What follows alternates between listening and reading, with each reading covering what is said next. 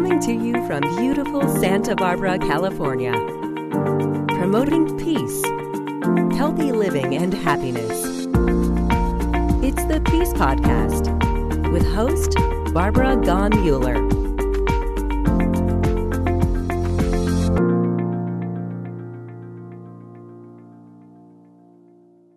Welcome. We are so delighted that you have joined us today. This is a very special time on our planet. As you know, we're not all happy right now. And it's not only the weather and it's not only COVID. Nobody really likes the conflicts that are going on today. And so with that, I thought we better find out a way that you and I can use these conflicts to increase our well-being and maybe even our happiness. Conflict, I had two yesterday that I had to get on the phone and settle. I felt so good after. Because it worked out. I faced the conversation. We had the conversation and we ended up creating something brand new. What never would have happened if I wouldn't have picked up the phone and had that conversation. So today we're going to find, pardon me, our attorney wants to talk and I want to hear him. This is my friend, my new friend, Eric Sirotkin. You know, I was on our Rotary E-Club of World Peace and he was our guest speaker just Tuesday. Here it is Thursday and he's on his way to a world trip and he said yes because I want you to hear him. Eric, what did you just say about that? Well, about the trip or about... I made a comment and you said something and I interrupted you. No, you didn't interrupt me. I was just saying that what came to mind for me was the magic that happens within collaboration, within mediation, sometimes within restorative justice programs. And the approach we take to conflict can really open our hearts in really special ways. And those ripples have an effect. So I'm not surprised that you lived in the magic just by going into the conflict, but going in with confidence and with that openness. It makes a huge difference. It sure does. And you know, Eric, you're listening to Eric Sirotkin, and he helps people and countries and nations navigate conflict in a way that enhances their well-being and maybe the health of their nation and the health of their population. Now, you know, he doesn't just do this by himself. He trains lawyers to integrate wellness principles into their practices. Boy, we wish we had you around when we had some of those conflicts in Santa Barbara. Practices to benefit both themselves and their clients. Since 1981, he's engaged in complex litigations. And you know, I think of him now whenever I used to get those Christmas cards from Desmond Tutu. And I always said, look, Robert, Desmond Tutu sent us a Christmas card. And he said, yeah, he likes to connect. Well, now I understand what that means. He likes to connect. Tell us about that, Eric. There's something magic in connection, isn't there? Oh, their connection is so special. And Archbishop Tutu was such a model of that in so many ways. And he was the chair of the Truth and Reconciliation Commission, and I was the co-chair of the International Monitoring Project of the Truth Commission in South Africa. And I got to work some with him and meet with him. And the meeting I remember most is about connection, because we got together in this little cafe in the back during the first Truth Commission hearings, and he went ahead and opened. I was there to record something for him to encourage monitors to come over, and he just stopped me and said hi and connected in such a way that was so special. And then he explained to me the power of Ubuntu, because I asked him about it, and a little smile came to his face, and he gave me such a lesson that I'll never forget. The connection, that moment. Robert always used it, even during Robert Mueller was at the United Nations for 40 years, and he ended up from intern to United Nations Assistant Secretary General. But there was something special when they started the General Assembly meetings, which are connecting within the next week or so. They would say, let's have palabras first, not documents. Let's just talk. Let's just talk for a moment. And then we'll move into what we need to do today, because the connection of voice and the connection of being in the same room at the same time is very powerful. And I'm saying that because in 1981, he was engaged in complex litigations that allowed multi-million-dollar corporations to kind of settle things in a way that everybody was a winner. And then listen to this. This is from the interview, or actually the bio that David Wick put together. He was a UN-sponsored election observer at President Mandela's election and coordinated the international monitoring project of the South Africa Truth and Reconciliation Commission. Now think about that. Being in Africa, South Africa, being present for some very historical moments. And he went with, what did you go with? How did you prepare yourself for these moments? Well, the initial moment was 1991, where group of us were invited over to work on the ANC proposed Bill of Rights for a new constitution, and it was very raw, the transformation at that point. Mandela had been out of prison about 6 months, and there were still bombs going off and real uncertainty about would there be a transfer of power. And I got such a incredible inspiration from people there who had been planning to look at the world differently for so long and had been holding on to that dream for so long. And so they just inspired me to no end. And so I started working on Southern Africa work at that time through the National Lawyers Guild. And then I went to be an observer, and we'd go in the countryside, and we'd go with mediators into the countryside in the weeks before the election, and they would find two opposite factions and would get them together in the room and find that common ground of a free and fair election, create an atmosphere for a free and fair election, not just hold an election. And that work, and at the end they stood up and sang a prayer together as if they'd been singing together forever. And those kind of moments just stick with you. And then when we got to the Truth Commission hearings, and people who could, this is what the Archbishop described as Ubuntu, how it was that people could come forward after suffering such atrocities and still laugh and cry and be willing to forgive. And that to him was the power of Ubuntu, what he used to call the essence of humanity, that we are connected and corporate, not solitary individual, and that what I do to you, I do to myself. And this became a foundational aspect of my lawyering and my work, how I approached cases, even in trials, changed the way I was able to walk in this earth, really. And so I'm involved with this organization, the Ubuntu Works Project. I'm also a practicing trial lawyer, but I am involved with that and coordinate that because it is a type of living that I feel can help save us going forward in so many ways when we approach from that angle of vision to what Václav Havel used to say, from what separates us to move to what unites us as being how we can save the planet and the world, civilization. And I really believe that those kind of principles are not new ideas, but our Western society has always been the individualistic, pull up by your bootstraps, and particularly here in the United States. And so I believe that this opens up all kinds of opportunities for us. And that's why I want the Ubuntu Works Project to expand that notion into all our major institutions. Imagine if that were true. Imagine if we were feeling connected with the people we're looking at. If we could find out what is that energy that connects us. And that's what Ubuntu does. And I think because that's how I only knew Nelson Mandela through my husband's stories, but they were so close. And Nelson Mandela came here several times to Santa Barbara, and the whole audience was like riveted to him, and they felt connected. There's something about that way that we connect, even if we're a speaker at a conference, that allows the audience to feel they're one with you. And that's what I get when I look at you. That's what I get when I hear your voice. You strive to have us all become one unit of people who are feeling and thinking and breathing together.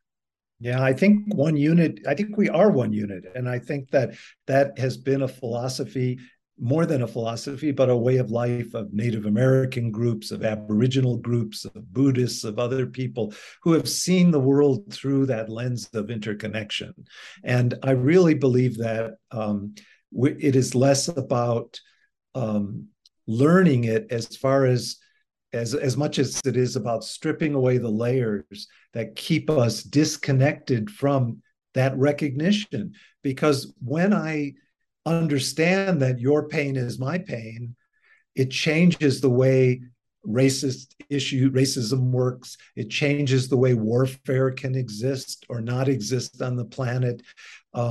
It's like Solzhenitsyn when he said good and evil. He says you can't. It runs through the heart of every person, and who's going to cut out a piece of their own heart. It is not so black and white, us and them. It is much more about our connection, and we feel it. One of the things I think about a lot and is just growing up and going out to a lake as a kid even, and someone drives by in a boat, and you wave to them. Can you picture how you wave? And those people wave back. At that moment, that feeling of connection, when they have just acknowledged one another through that momentary exchange, really taught me that there's something going on there under the surface. You can feel it as in a visceral level. And so the many ways that we can learn to connect, really is our saving grace. I feel like we all have a desire to be connected. I think that's a basic desire of our human nature. Even animals have that basic desire to feel connected. And you see these dogs all sleeping together because they love that connection. And you see people holding hands for the connection. So the desire to feel connected is what I feel Ubuntu is. But you've been a peace activist for a really long time. Yeah. I'm amazed. Well, it's been a part of my upbringing, and my parents were certainly active during the Vietnam War and before that, really, in a lot of campaigns for social justice, and they kind of it kind of modeled for me a way of being in the world that you have to be outside yourself too. You have to give back in that way. And I was involved early with anti-apartheid work in getting the state of New Mexico to divest its resources in South Africa companies. And then I worked on Central American refugees, helping churches and other people deal with during the 80s when refugees were fleeing Central America. We worked a lot on that, and seeing in the eyes of those children who were traveled so far and freeing the oppressive governments that were propped up in those days by the United States, that was so inspiring to me. Just their heart, the heart that they held and maintained on. I didn't know about Ubuntu then, but I can clearly see it now. And in New Mexico, we do a lot of work and had done a lot of work around nuclear issues. Los Alamos is here and otherwise, and sort of cut my teeth on that. I've always helped demonstrators engage in free speech and put on some trials and get people out of jail when we could. And those kind of the courage that came from that it's infectious, it's contagious. And when you keep going, people, you keep wanting to do more good work. Yeah. Exactly. I understand totally. Some people watching today don't have the privilege of really being in the middle of a conflict in a way that would allow them to feel that joy of making something work that wasn't working. But what about a model for peace? Is there such a thing? I remember on the interview that we had with you on our Rotary E-Club of World Peace, you mentioned a 12-step model for peace. Are there a few steps that we could practice today, tomorrow, and maybe forever? Well, I did. I developed a 12-step model for peace using a lot of these principles. I was doing Korea peacemaking work for about a dozen years around, would go to North Korea, several times to South Korea, to Washington, try to get people dialoguing and talking, trying to interject a new languaging into that process. So one is adopting the language of peace. And what does that entail? And how do we provide people with options, with ideas, with different angles of visions to look at their problems? I think that is key. There's a notion we think of in a tug of war, and where someone is pulling and the other side is pulling. If you let go of the rope, I mean, it's very disconcerting if you're not going to engage in the adversarial aspect. If you're going to engage with skills like active listening, which is a parenting skill, or was developed around PET training, parent effectiveness training. Active listening is so powerful. Compassionate listening. There's a lot of people who work with Carol Wyszynski and others who developed that over the years. We have so many different ways to listen, to relinquish the result, if you will, and look at the process of relationship. And how we do that becomes very important too. I'm a big believer in the energetics of protest. You don't have to go to South Africa. You don't have to have met Desmond Tutu or the Dalai Lama or some other people. You can actually, I think of those people on the corner, 5 people with a sign, U.S. out of Iraq or whatever it might be. And you could drive by those people and you could say, how will they get the war to end? How will they make a difference? But what you don't understand is that they're holding an intention for something. And one of those participants may be a young person who goes on to be a senator, goes on to run a corporation. And that moment of courage may change the trajectory for thousands or millions of people because of standing on that corner that day. And so there is inspiration when you act with intention for peace. There's inspiration when you connect with others with that message. And when you do it out of the blame game, you reduce the us versus them notion.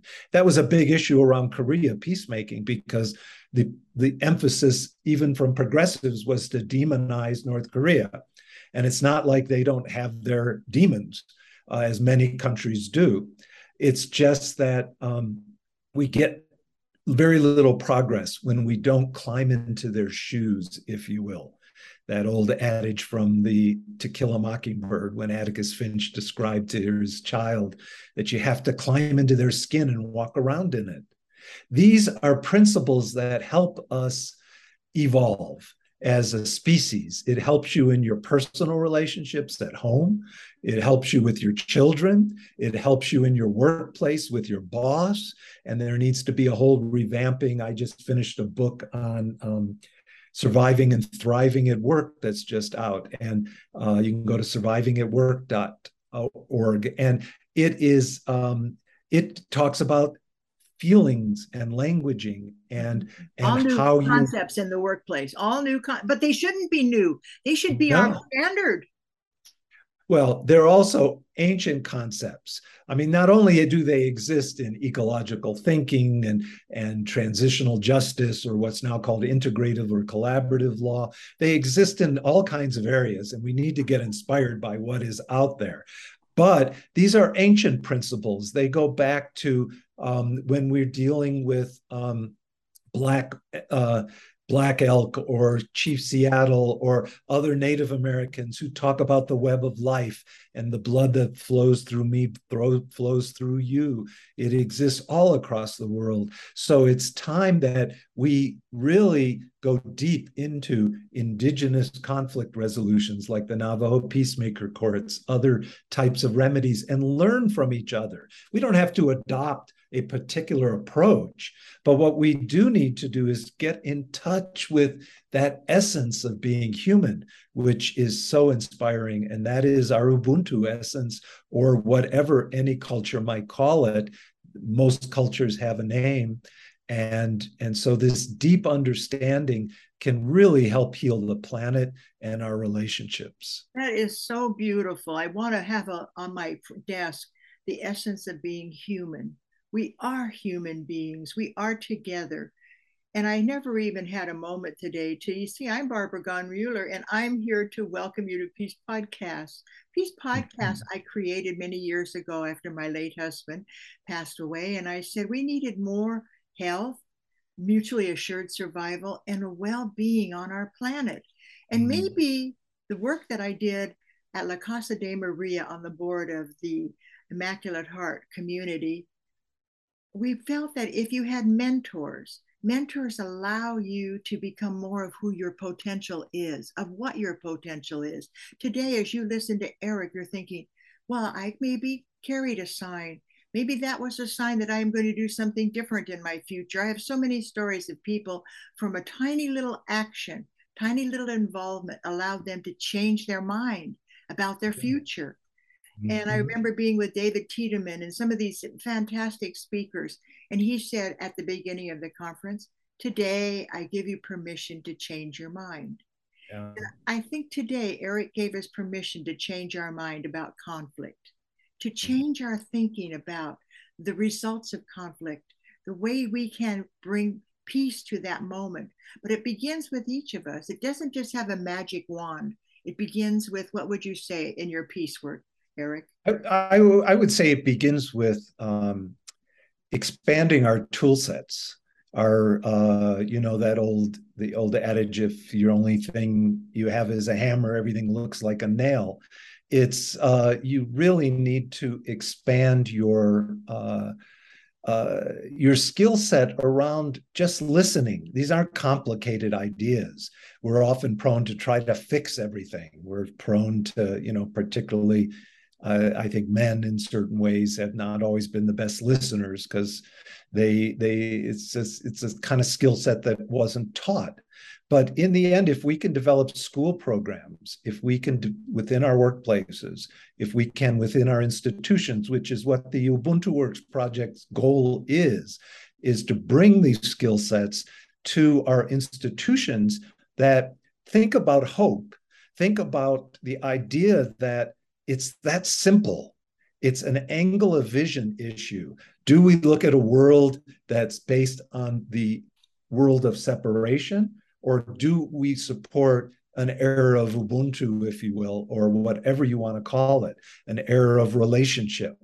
How do we change relationships around the planet?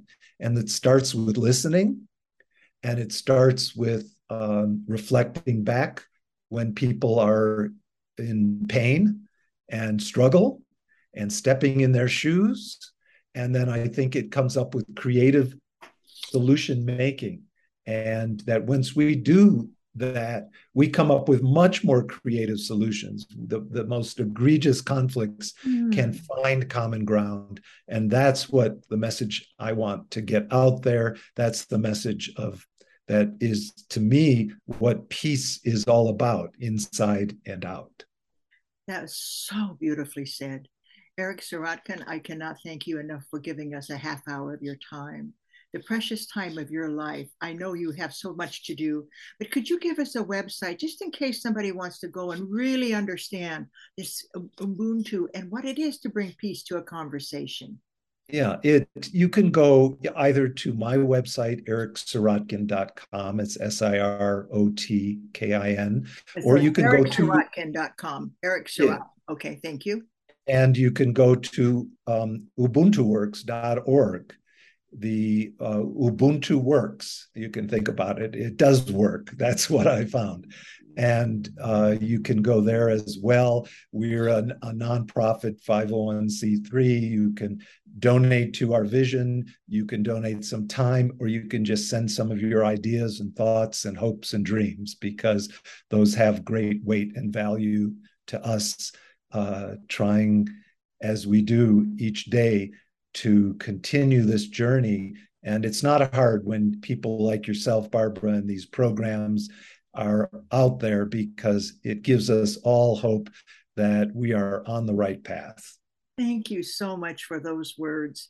There's so much we can do. And there's so much we can learn because we're still evolving as humans. We're still learning that it's not about what you're thinking that counts. It's about what's going on right now, the connection between us. And so often in a conversation, we think about the outcome. We think about what we're going to say next. Put that aside. I have found whenever I'm with people that may not agree with me, I stop thinking about what I'm going to say. I stop thinking about the outcome. I let the occasion create the moment. The occasion is bigger than I am.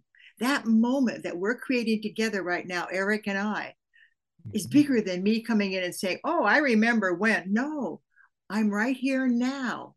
And right here now is the presence that I give you and the present that Eric gave us today. Now, if you want to have more conversations, you have to practice. It doesn't just happen because, oh, now I'm going to do Ubuntu. No, it happens when you practice. Go to his website, pay attention to what he does. And if you want one more little interview with him, go to Rotary E-Club of World Peace and listen to him. He just did a whole half hour. He put all his PowerPoint together. My editor of my Peace Community magazine wanted to put your PowerPoint in because it was so fantastic. And what did they say at the end? We need more of you. We don't want you to leave.